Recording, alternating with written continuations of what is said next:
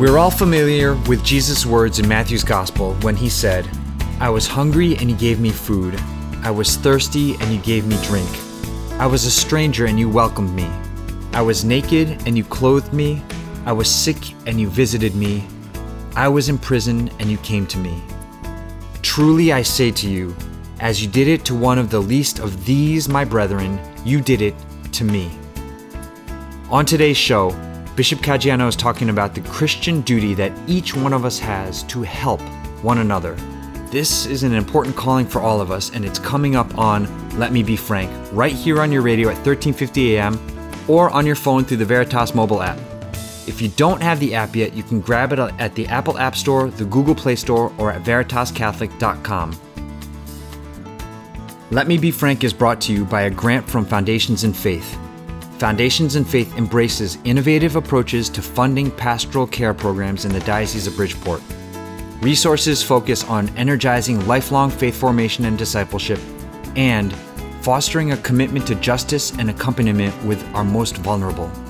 From seminarians to retired priests, from baptism to last rites, from suburbs to inner cities, the reach is broad, the impact is meaningful. For more information, visit foundationsinfaith.org. All right, so this is Let Me Be Frank on the Veritas Catholic Network.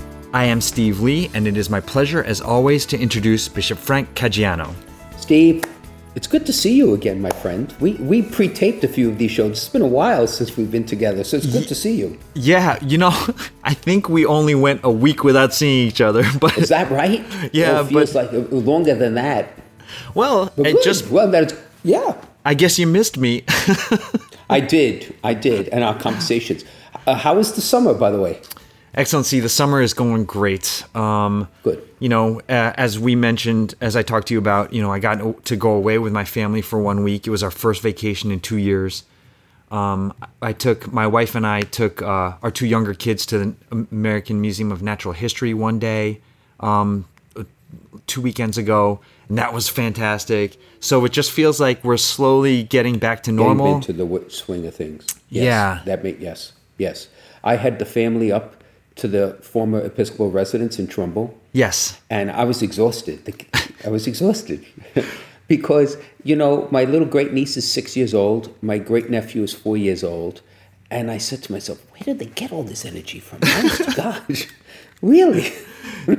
You said you were going to get a bouncy house. Did you get one? Yeah, so they love the bouncy house. But it rained most of those days. Aww. The weather has not been that great. Right? It's been, people out west are just, it's awful in the west. Yeah. The heat is just, it's life-threatening. And we have had, I don't think we've had a very warm or hot summer per se, but a wet one we've had. Yeah. So anyway, they bounced in the house, not in the bouncy house, but in the house. It's all another question. I love when they're there. I love it though. Yeah. I love it. Yeah, I'm sure. And the way you talk about them, I'm sure you had a great time. Oh yeah. So today we are talking about helping one another. So we asked our listeners, Excellency, to send in topics for discussion. And so here we go. This is the first one of that we've received in an email. And it's basically about our Christian duty to help our neighbor. Right. It's interesting. The obligation to help one another, one could argue, is even in the natural order. That people, normally speaking, are disposed to react when a person is in need before them, and to react in a favorable way. One could say our DNA, if it's properly formed, your life properly, would naturally open a person to do that. But we're talking about the Christian context. Right? So there's something fundamentally different here. Because you are not going to just help those you like or help those who can respond. Really, the mandate is to help everyone. Because the parable of the Good Samaritan, the point of it is that my neighbor could be a Samaritan. That is, could be someone who is unexpected, outside the law, considered unclean. Right? So the obligation of the Christian is to help everyone to the extent that that is possible. So now the question is, where does it arise? So the verb, right, the infinitive to help has a predecessor, which is to love. And helping is one manifestation of the obligation to love our neighbor. You can help your neighbor, all right? You can accompany your neighbor. You can also correct your neighbor. They are all functions of loving your neighbor. And if you look at it that way, then we have to remember why we help our neighbor. We help our neighbor for two reasons in the Christian faith. First is because God loves that person. And we are obligated to love what God loves. God loves every human being unconditionally. Therefore, we, if we wish to honor God, will love our neighbor and help our neighbor precisely because God loves them. That's number one. And number two, an effective way, we've talked about this before, to love God is precisely through loving our neighbor, because to love God, to will his good, there is nothing we can will for him. But his spirit dwells in every person, particularly the baptized, in which case you honor God by loving and helping that person. So for those two principal reasons, this is a mandate. This is not optional. It's not up for discussion, whether I like or not. It doesn't work that way. It's a package deal. So, having said that, one could say, well, sounds idealistic. I'm going to go for it. How do I do this? And we kind of live in the age of the extraordinary, the fantastic, the surreal, the attention grabber, the headline event, all this stuff. There may be occasions when you'll have a spectacular moment of helping someone in need. But generally speaking, it's done in the ordinariness of life. And again, we do it in two ways. You're called to help the neighbor you know, and to help the neighbor you may not know. And they're not done the same way. So to help a neighbor you do not know can be through charity, right? Through service, through volunteer hours. Because many of the people who will come forward or directly benefit, you may never know who they are. And then there are the neighbors you do know, where the obligation to help them takes on a much more tangible form. And it seems to me, and maybe this is self-revelatory in my own way, but to help the neighbor you do not know can actually be easier than helping the neighbor you do know. Right? You're shaking your head. So Yeah, I think right. Because the neighbor you do know, you easily excuse yourself because you know more of the circumstances. Oh, her son will call, right? Or her daughter will go visit. Or my wife will take care of it. Or I'll send my son to do it. But the obligation is mine to do. So you write a check in charity, generously, to feed the poor, but my neighbor next door doesn't have a meal. I'm not writing a check to anybody. I'm going to bring a meal. Right? And that's where you have the moments of profound grace and conversion. Profound. Also, profound moments of rejection, too. When a person says, I don't want your food, I don't want you, get out. Right? That's part of the brokenness of life. But some of the most beautiful moments I've ever experienced in my life were in those moments where a person was helped personally. Many times a parishioner, when I was pastor, that it was just beautiful. Because the personal touch helped make the love, the offer of love, more tangible and real. Right? That's why the Lord did everything he did the way he did, right, with personal contact. That's how you not just help the person physically, materially, but you help them spiritually. You become an agent of healing, right? So that's the larger context. The why, in my mind, is very clear for a believer, for all those reasons. Now, we can talk about the traditional corporal works of mercy and the spiritual works of mercy, which are kind of like, I call them the cheat sheet of how well you're doing.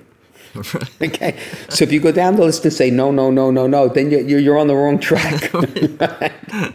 On both. All right, so now you know I'm going to ask you this question. You probably studied already.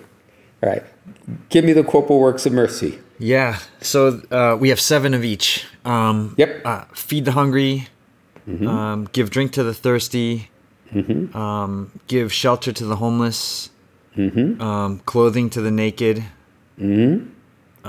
visit the imprisoned. Great. You're doing great. 5 out of 7. The sick. You're 6 out of 7. It's a B+. Oh, I can't remember the last one. Oh, come on. Let them bury the dead. Yes, A+. Right. And the corporal works of mercy have all to do with the physical needs of people. So it's making love respond in a tangible way. Of all of those 7, in my own experience, number 5 and 7, that is visiting the sick and burying the dead, have been the most profound moments of grace for me. You know, I remember when I was pastor of St. Dominic's, one of my parishioners was paralyzed from the neck down. And I visited her on a regular basis. And when I look back, it was my attempt to bring Holy Communion and just to bring solace and company. And I'm not ashamed to admit, she ministered to me more than I ministered to her. She gave me much more than I ever gave to her. And she may not know that.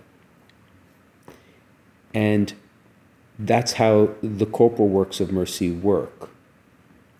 Because if you're really giving them as an act of love, you're giving it in such a way that the person who is being loved has the freedom to love you back. And that levels the playing field between this illusion that they don't have what we have. Well, they have what we need many times. And that's the beauty of community, which is the fundamental building block of Christian faith, that we are all members of one body.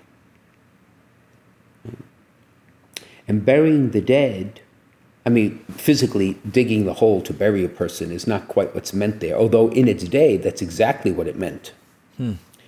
Right?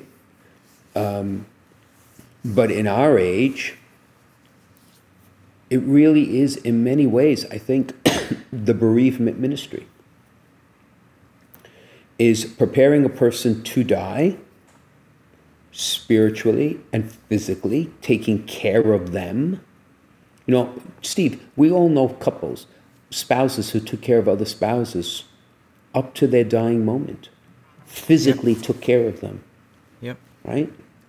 I mean, that's what we're talking about. But you also prepare them spiritually, and in turn, the family who's left behind also, right, needs to be cared for. So in my mind, all of that's wrapped up in this burying the dead. And then we have the spiritual works of mercy, which attend to the needs of the spirit. All right, you know, I'm going to ask you. Oh, boy. Okay, let me see. These are, to me, these are more difficult to remember because the corporal... They are. Yeah. Yes. So, yes, they are. So definitely pray for the living and the dead. Yep. Instruct the ignorant. Now let's stop there for example. That is Okay. kind of harsh the way it's put, but that's exactly what it is. But what does that actually mean? It's So, you know, are you obligated to teach me math if I'm ignorant of math? Because you're gonna have a long road ahead of you. what? Right? Go ahead, Excellency. So what does that mean? It's to teach the faith, right? That's the really purpose here. It's to teach a person of the living God and his dwelling in our midst, right? And his enduring presence in the church. So just so that people understand, we're talking about the faith, but that's Okay. exactly how it's called. to instruct the ignorant. Good. So you got 2 out of 5. Okay. One more, you pass. Forgive those who wrong you, and bear wrongs patiently. Although I can't remember if those are the same one or if they're Nope. two different. They're two different No, ones. they're separate. There's 2 different ones. All right, let's stop at that one now. Okay. Okay, this is a let me be frank moment. To bear wrongs patiently, for me, is very difficult. Because a part of my personality wants to go fix it, right? That may not always be pretty, but part of my personality says, just forget it ever happened, kind of like, all right, so we're done, let's move on. But to bear a wrong patiently is to allow it to sit there, right? And in a sense, instruct us. Because when we are corrected, it's very uncomfortable. Mm-hmm. When we're wronged, it's very uncomfortable. And most of the time, our reaction is to avoid dealing with that. But in fact, there are many lessons to be learned here. So not only do you, in the end, all right, put up with the person, kind of be sympathetic or compassionate with the person who did the wrong, right? Hopefully to come to realize that. But if a person has wronged you, many times they're giving you a gift because it gives you insight into your own life, into your spiritual life. And how you react is instructive too. So you put up with the wrongs because hopefully one day you'll forgive the person if he allows you or she allows you that opportunity to forgive them for the wrong. But I need to work on this in my own life, to just admit the wrong, just let it sit there and like, so what does this say about me and how do I need to change, kind of thing. Right? So there's a benefit even personally from that. Okay, yeah. So we got instruct the ignorant, bear wrongs patiently, forgive offenses willingly, pray for the living and the dead. We got 3 more. So I think I'm only going to get 1 more. I can only think of comfort the sorrowful. Yeah, right. Which goes hands in hands with what I said before, the corporal work of mystery, burying the dead. Yes. Right. Yep. Now, one as a parent you must do often. Correct. With your children. Admonish correct the sinner. Yes. Right. Okay. Admonish the sinner. How would you do that? How do you admonish a sinner? I feel like it goes hand in hand again with instructing the ignorant, and with bearing wrongs patiently. Mm-hmm. Mm-hmm. So, yeah, I mean, I know with my kids, the way I present things can make a world of difference. Amen. Amen. Amen. That's the difference in what you talked before about preaching and effectively preaching. It's interesting. It doesn't say correct the sinner. It says admonish the sinner. That's an excellent insight. Sometimes it is how we say things that can actually either help or hinder a person who has wronged or sinned to come to realize that sin. I think the very act of admonishing calls to mind like reprimanding someone. But admonishing someone is almost warning a sinner. So there's a nuance there that I think we need to think about. You're warning someone not to sin again. How do you do that effectively is the key, right? Makes all the difference in the world. Exactly. Mm-hmm. Yeah, and as you said many times, you can't do that if you don't first have a relationship with that person. Without a doubt.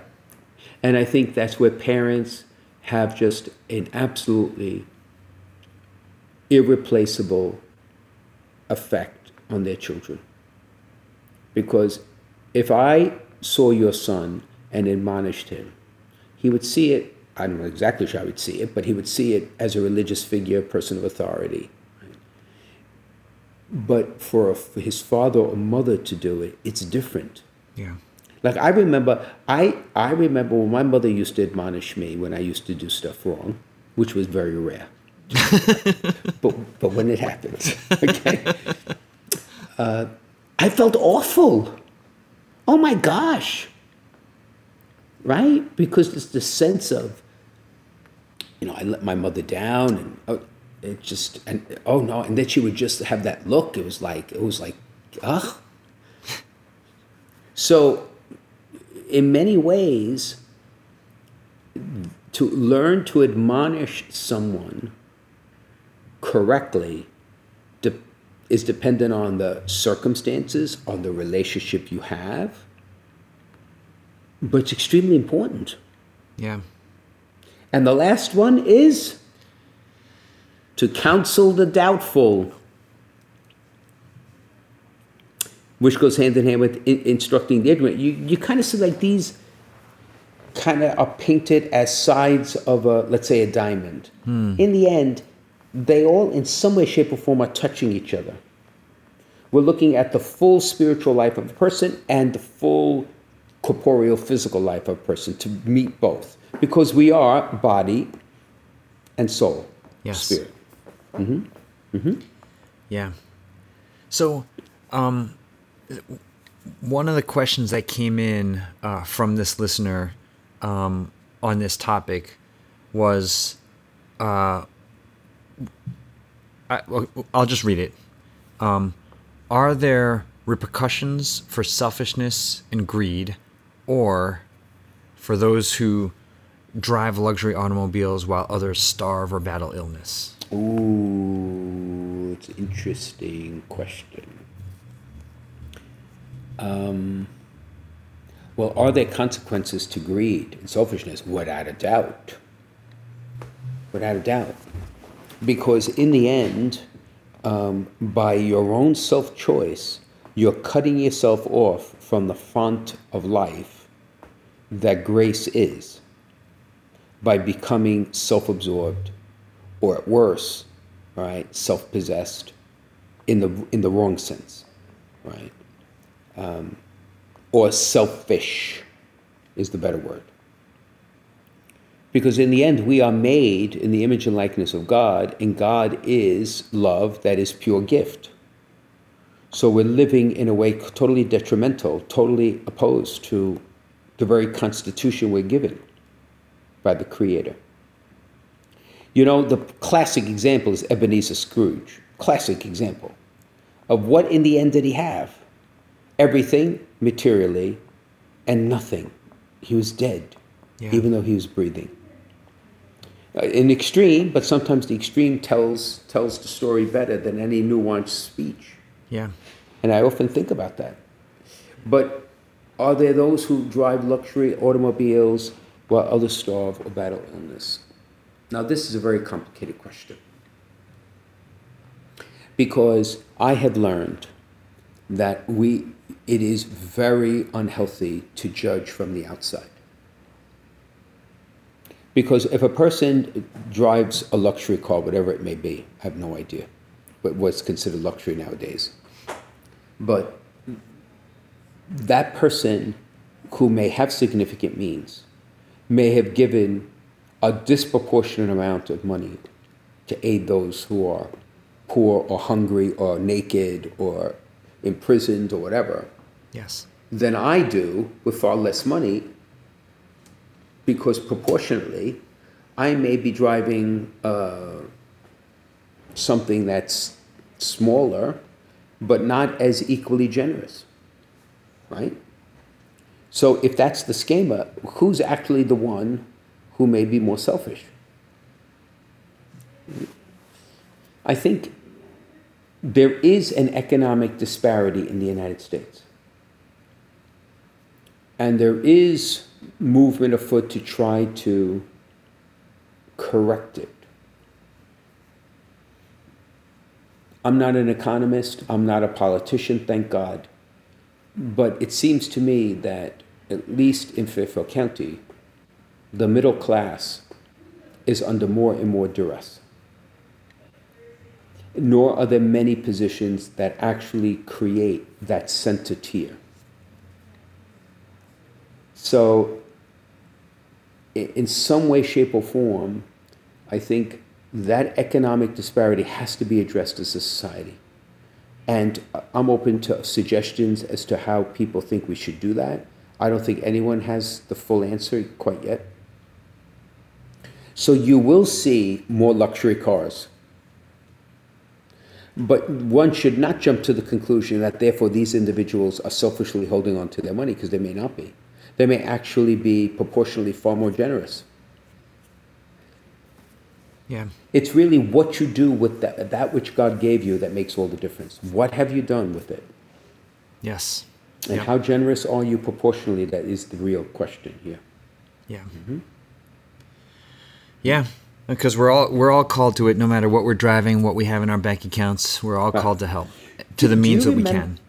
Right. Do you remember the parable that Jesus spoke of where the landowner forgave the debt of the servant, but then the Yes. servant did not forget the debt? Okay, so now that's really what we're talking about. A wealthy man did forgive, but the one who was not wealthy refused to forgive. Yeah. So in that story, who's the greatest sinner? Of course, the person with less money, not more. Yeah. It's the disposition of the heart, as you're saying. Exactly. Right. So let me ask you this, though, Steve. Corporal works of mercy, spiritual works of mercy. Any order to them? Like, if someone said to you, are any more important than the others? What would you say? It seems to me that no, because we are, like as you said, we're body and soul, and so both. You can't say, well, I'm just doing the spiritual stuff, I'm not doing the corporal stuff, or vice versa. Is that right? Yeah, I would agree. I would think the missionaries taught us that, because the missionaries would attend to the human needs of the people they encountered before they actually started to preach the gospel, because you can't preach the gospel and effectively believe it's going to be heard with an empty stomach. Yeah, right. Right? So on the other hand, I would say this. I think in a world where a lot of people have their corporal needs met, it's the spiritual works of mercy that have to be emphasized, because their bellies are full, but their spirits are wanting. Yes. Yep. So on the other side of the break, Excellency, we'll talk about 4 men who really put these into practice. But we do need to take a quick break. This is Let Me Be Frank with Bishop Frank Caggiano on the Veritas Catholic Network. We will be right back. Catholic radio works, and now we have it here in Connecticut and New York. It's been seen around the country that there's no better tool for evangelization. Where there's Catholic radio, the folks who listen deepen their faith, families are strengthened, parishes and communities flourish. So, let people know you're listening to Veritas, tell your friends to tune in, and let's make an impact here for Jesus and His Church. This is Steve Lee for Veritas Catholic Network. All right, welcome back to Let Me Be Frank on the Veritas Catholic Network. Excellency, since we've been talking about helping others, loving others, this is a great opportunity to talk about some modern-day saints, or at least these 4 men are on their way to sainthood, hopefully. And last month at the USCCB, the bishops overwhelmingly voted to open the causes of canonization for 2 of these heroic men. And so let's start with one of them. It's servant of God, Joseph Verbis Lafleur. Well, first, let me just say this. Yes. I thank you for suggesting this topic, because I knew very little. I knew just the perfunctory material on these 4 men. And like I try to do for homework when we do these podcasts, read a bit more about their lives. Fascinating testimonials of courage, mercy, priestly witness. 3 of the 4 are priests. 1 was a Benedictine monk eventually, right? Yes. And all in our time. These are chaplains in World War II, in Korea, and Vietnam. Yeah. Right? So these men are great role models for ourselves and our young people, our young adults, right? When we talk about duty and honor and principle, and it's like God first, and then of course country as well. No, it was a delight to really learn about this. So I have learned a lot in doing this too. So Good. I appreciate that. For Joseph Lafleur, basically, he died in September of 1944. He was a Roman Catholic priest, of course, of the military ordinariate. So the Archdiocese of the military ordinariate, military services, has these candidates within its ranks. Among its chaplains will, please God, one day be these saints. Yeah. And he died in the sinking of a ship that, if my memory serves me correctly, was sunk by the United States, right? Because the military did not know that there were these prisoners of war on the ship. So it was mixed intelligence. But he was born in Louisiana, poor family. His father abandoned his family. He was one of 7 children. So imagine, all right, how difficult it was being raised there. He became a chaplain in the Army Air Corps, right? He refused to be evacuated from his post in the Philippines, right? He stayed behind, right, with the soldiers under his care. So it was that blending of duty to God and country. His men were his parish, and he stayed by them. Right? He was captured by the Japanese, and he served the prisoners of war to the best of his ability. Yeah. Right? He gave them food, even his own food, gave them comfort, tried as best he could to advocate for them. It's just absolutely remarkable. He saved some wounded men in the line of fire. In fact, there was 3 men who jumped overboard during an attack. He saved their lives, brought them into lifeboats. That prevented him from being evacuated to Australia, right? So in the end, this man, beaten under captivity, mocked, and when he started to share his food, was starved.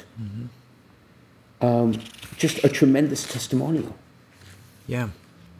It's in conditions like those that you imagine in the Japanese POW camp, where it's so natural to just start thinking about your own survival and yourself. And he did not. Yeah. No, not at all. Not at all. And again, when the submarine torpedoed the ship, and again, it was accidental, and there were 750 U.S. military personnel on the ship, and I believe almost all of them perished.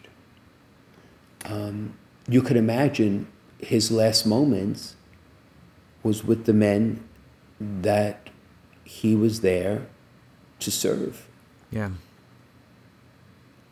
Yeah, I mean, it's heroic, right? We talk about heroes. All 4 of these men are heroes, without a doubt. Yeah. Without a doubt. Yeah. Tell us about servant of God, Brother Marinus LaRue. Oh, wait, let me spell the name of Father Lafleur for folks if they want to look him up.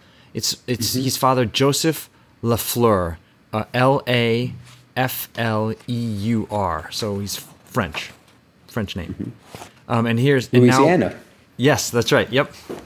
Louisiana. And then we've got servant of God, Brother Marinus LaRue. All right. So now, Marinus is his religious name, but his Christian christening name was Leonard LaRue. Now, one of the things we have to remember is this man was not a priest. He was a layman. He was the captain of a ship, the Meredith Victory. He was in the United States Merchant Marine, and he was a cargo freighter. That was a cargo, so he was the captain of a cargo freighter. And this is what blew my mind away. He was involved in the single largest humanitarian rescue operation by a single ship in recorded history. 14,000 people during the Korean War. Okay, so what's the story? All right, so he is basically loading and unloading ship, right, as part of this war effort. He arrives in this port. It's besieged in Northeast Korea.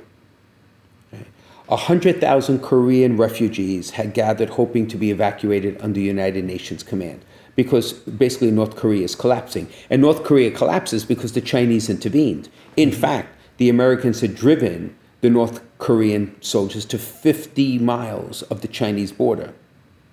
Right? Anyway, there were 14,000 people who remained, and they were trapped. So what he does is, in an act that, would have, if he had not died and captured him, it would have probably court-martialed him, but he took his boat and he threw all the cargo off, all of it, guns, ammunition, cargo, everything. And he loaded 40,000 people on this boat, as many as he could. And they were only hours away from the Chinese and the North Korean Communist forces overrunning the port ship. And he sailed. Now, mind you, mines all over, no mine detection, there is no interpreter, there's no doctor, there's no lighting, there's no heat, there's no sanitation facilities to speak of. And on Christmas Eve, right, I think it was 3 days later, he actually entered port. And these people were saved. It's amazing. Right. And he then, after the war, he was not captured, right? He was not captured. He discerned a religious vocation, became a Benedictine, for what I remember. And that's how he got the name Brother Marinus. Well, of course, Marinus, he was on the ocean. Yep. And he committed his days to the Benedictine rule, which is work and prayer. Yeah. Right? So once again, a remarkable decision that was made not, and the decision exemplified a life. Okay. To do what he did in that split moment was motivated by the profound faith he had. And again, it's a testimony. If you want to see it almost as a parable, we live in a world that chooses the material, that chooses the comfort, that chooses self-preservation, that chooses to be in right, as we say in the scriptures, in right odor with people. But he was none of that. He was none of that. Again, a remarkable testimony. Yeah. I was struck by, as you said, 3 of these men are priests, but Brother Marinus never became a priest. Instead, no. In his humility, he spent his life washing dishes and working in the gift shop there at the Benedictine Abbey. Right. And apparently, in his 50 years in the Abbey, he never once really talked about his exploits, where he saved 14,000 Koreans. Yeah, imagine. Really, it's imagine. It's unbelievable. Unbelievable. As the next 2 are, it's just equally so. Yeah. Mm-hmm. Yeah, so I think this next guy is going to probably be, out of the 4, if somebody knows something about the 4 men we're talking about, they'll probably know about this gentleman. And back on Memorial Day, Excellency, our show, The Frontline with Joe and Joe, they interviewed 2 men about Father Vincent Capodanno. One of them was Captain George Phillips, who served alongside Father Capodanno in the Vietnam War. And the other one was a gentleman who runs the Father Capodanno Guild. But again, another amazing, heroic man, right, Excellency? Without a doubt. You know, I was familiar with the name Capodanno since I was a kid because when I would make my forays into Staten Island, there is Father Capodanno Drive, which is right past the Verrazano Bridge. And I always wondered to myself, who is this Father Capodanno? I thought maybe he was in the monastery up there or in Staten Island or at the retreat house. And only in recent times did I come to appreciate the history, right, in the man. I mean, he died in the Vietnam War, right? As part of the Marine Corps, 1967. Yeah. He was a priest, and he was also a Maryknoller. And he won the Medal of Honor, and he is servant of God, as you say. The one thing that endeared me immediately when I did research on Capodanno is that he was one of 10 children of an Italian-American family. From New York. Right there. You're 9/10 of the way to sainthood. What, are you kidding? And he worked as an insurance clerk for a while, right? Then oh, wow, I didn't know that. Yeah. And he went into the Maryknoll Missionary Seminary in Ossining, right? And ordained a priest by the one and only Cardinal Spellman. Yeah. So he went to Taiwan as a missionary for a while. He served in Hong Kong. Then he volunteered as a military chaplain, and that's where he began his military service in Vietnam. Yeah. And another interesting fact about Capodanno is in his work in the military, he befriended a lieutenant by the name of Frederick W. Smith, who after his military service was over, founded Federal Express. Oh, wow. Okay? Amazing the sort of people you meet in battle. Anyway, just remarkable stories. You may know some from the stories that you already went through. But involved in battle, he went out in the line of fire to care for the wounded and the dying Marines, giving them last rites. I mean, he literally defied the fire. Yeah. And I believe that is how he died, right? Yes. That he was, in the early evening one night, he went to there was a seriously wounded Navy corpsman and 2 wounded Marines just a few yards from where he was, and in his attempt to reach them, he was killed. Yeah. So he was martyred. If we talk about the corporal works of mercy, right? He was martyred in that very act of doing that. Yeah.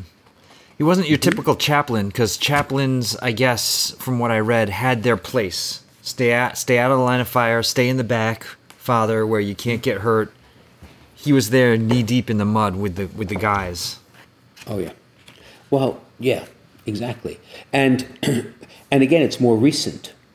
Because we talk about the Great Generation and the what happened in World War II, but we're talking in the 60s, so we're only talking 50 years ago, less than that.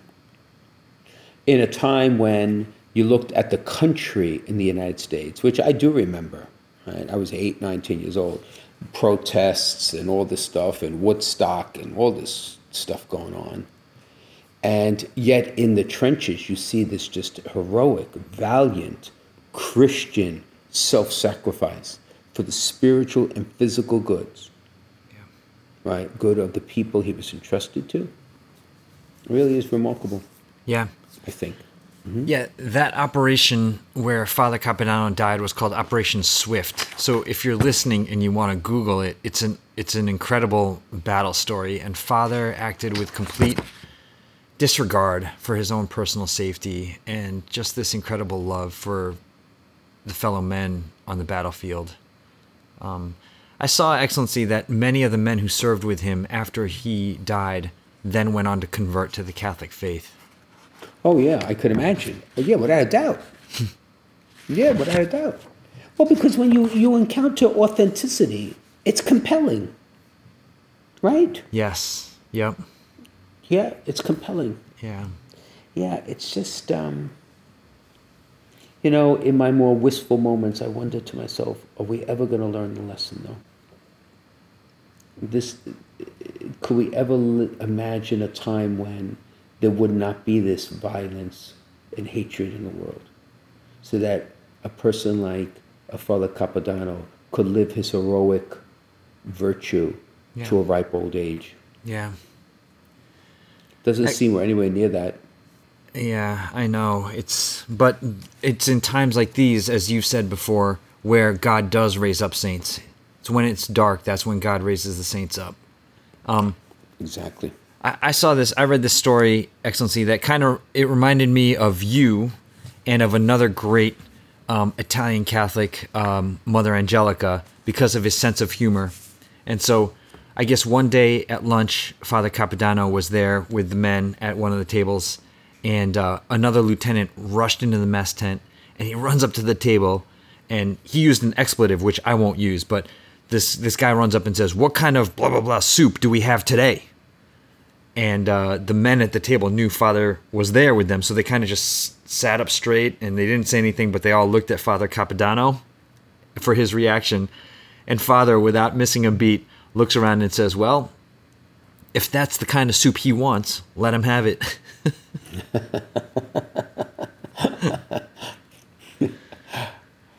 Mother Angelica was Italian? I didn't know that. Yeah, Rita Rizzo. Maybe I did know that, and it didn't click until you just said it now. Yeah, she's incredible. So Wow. maybe we'll talk about her on another show. And we have one last one. Yes. So this guy is it's funny because a couple of years ago, my family and I went to Auriesville, New York, to see the Shrine of the North American Martyrs.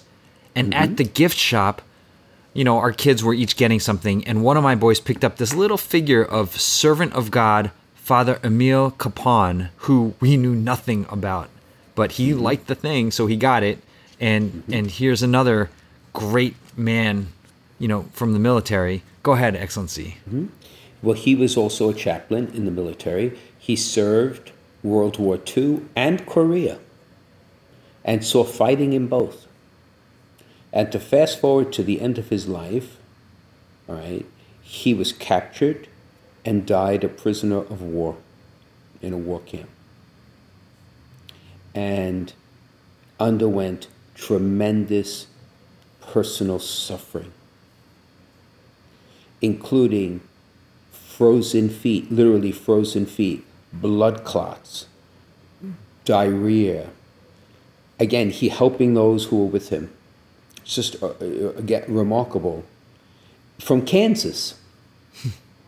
One from Louisiana, one from Kansas. The midsection of the country is doing great. Father Capodanno, thank God we're from the East. We have some representation here. It was like the heartland of America. I have this kind of, it's kind of almost romanticizing in my mind, but, living off the land, that there's something about that keeps you focused, real in the end. Not all this ethereal stuff that we get all wrapped up with in our lives. Anyway, so as I said, he grew up in Kansas. He went to Kenrick Theological Seminary in St. Louis. I was there a few years ago. I gave the retreat to the seminarians. Oh, wow. So to consider for the seminarians that one of their former colleagues will be ranked among the saints, it's tremendous. That's cool. Tremendous inspiration to all those men. And he's from the Diocese of Wichita, Kansas. Right? So, some of this sounds familiar in so much as, he was out in battle, saved people's lives. Right? He braved to save a man when there was nothing even to carry the man. With small arms fire, machine gun fire, he went out. Because again, that man was in his care. Yeah. He would make makeshift altars. He would celebrate Mass on the hood of his car, his little Jeep, to the soldiers in the, right? Yeah. And, he was taken captive, right, in the Korean War. And he had to march 87 miles to the camp. He had pneumonia. As I mentioned, he had the blood clots on one of his legs. And he eventually just died. His body gave out. There was only so much suffering he could take. And I think he is, I have these images, like if we were to film the story of his life, the sanctity came out not just in the extraordinary moments of, braving gunfire, but just like you described, Father Capodanno, with your soldiers, with your fellow soldiers, the camaraderie, the laughing, the moments of quiet and advice, the anxieties the men had, the tears, the wives and children left behind, the quiet hours of the night, to be able to be there. That's the perseverance. Yeah. That's the sanctity of a life in service to others. It's all those ordinary moments, right, that affected the lives of thousands of people. Yeah, it's quite amazing. Yeah. Mm-hmm.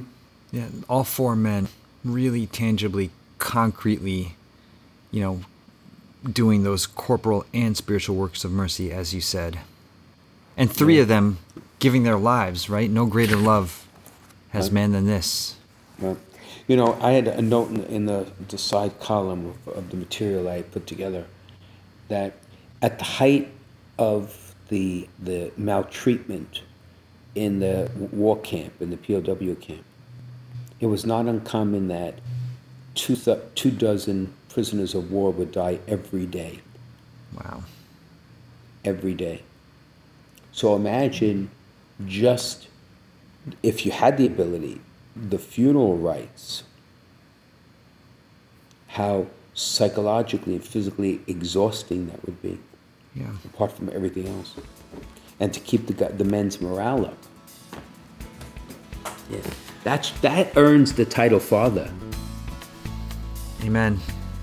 Amen. Mm-hmm. Excellency, let's take one more break.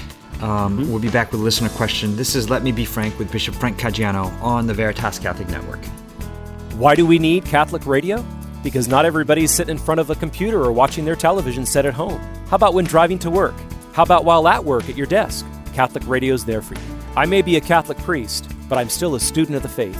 And Catholic radio helps supply good material, whether it be a question and answer format show, whether it be a show itself on doctrine or theology. I myself, as a priest, am always learning.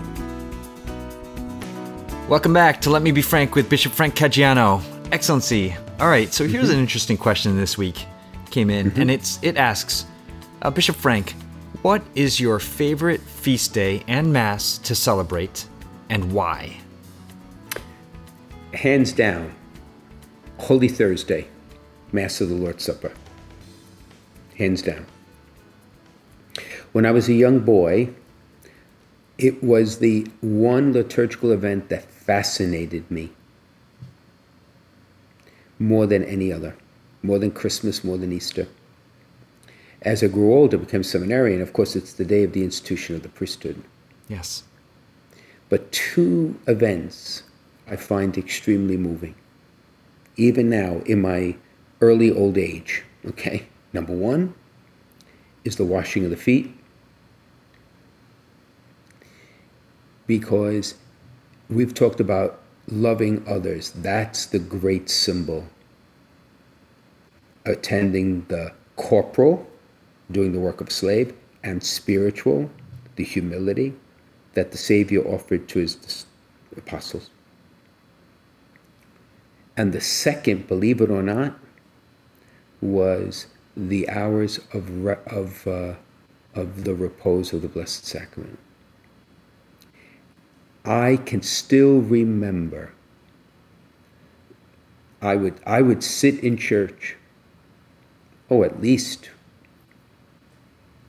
2 hours, at least, with Mom. Because Mom would live in church, so there's not a problem. I wanted to stay, it was fine. She'd just keep praying. She was very happy.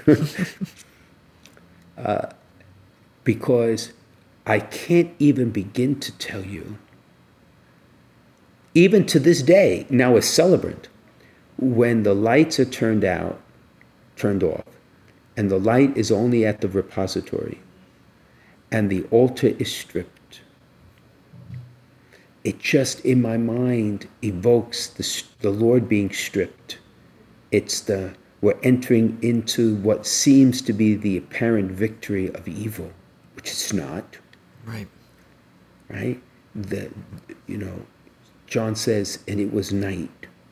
All of that just conjures up in my mind a level of intimacy with the Lord that it just does not happen in the exact same way in any other liturgy. Mm-hmm. Yeah, beautiful. And you know what I used to think before we wrap this part up? When I was younger, as a pastor, I stayed until between the reposition and the hours were over. But the thought that crossed my mind is, everything is stripped. So are you going to leave too? Right? Because that was the night that the apostles just walked away. So that stripping was more than just taking away the niceties. It's like, where are you going now? Oh, I can still feel it. Wow.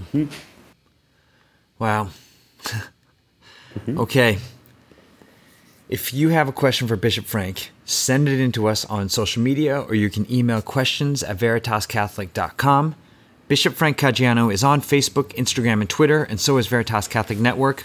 We would also like to thank Foundations in Faith. A grant from the St. Therese Fund for Evangelization makes it possible for us to bring Let Me Be Frank to you. Foundations in Faith is committed to supporting and transforming pastoral ministries in the Diocese of Bridgeport, and you can learn more about their outstanding work at foundationsinfaith.org. Excellency, would you please give us your blessing? Absolutely. In the name of the Father, of the Son, and of the Holy Spirit, amen.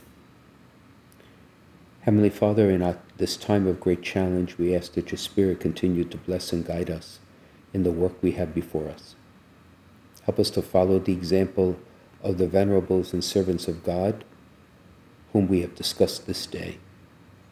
May we rise to the same heroism and valor, selflessness and charity, conviction of mind and heart, to be your faithful witnesses in the world. And may your Holy Spirit guide and bless us. In the name of the Father, the Son, and of the Holy Spirit. Amen. Amen. Steve, it was great talking with you. I'll see you next week then, my friend. Thanks, Excellency. All the best.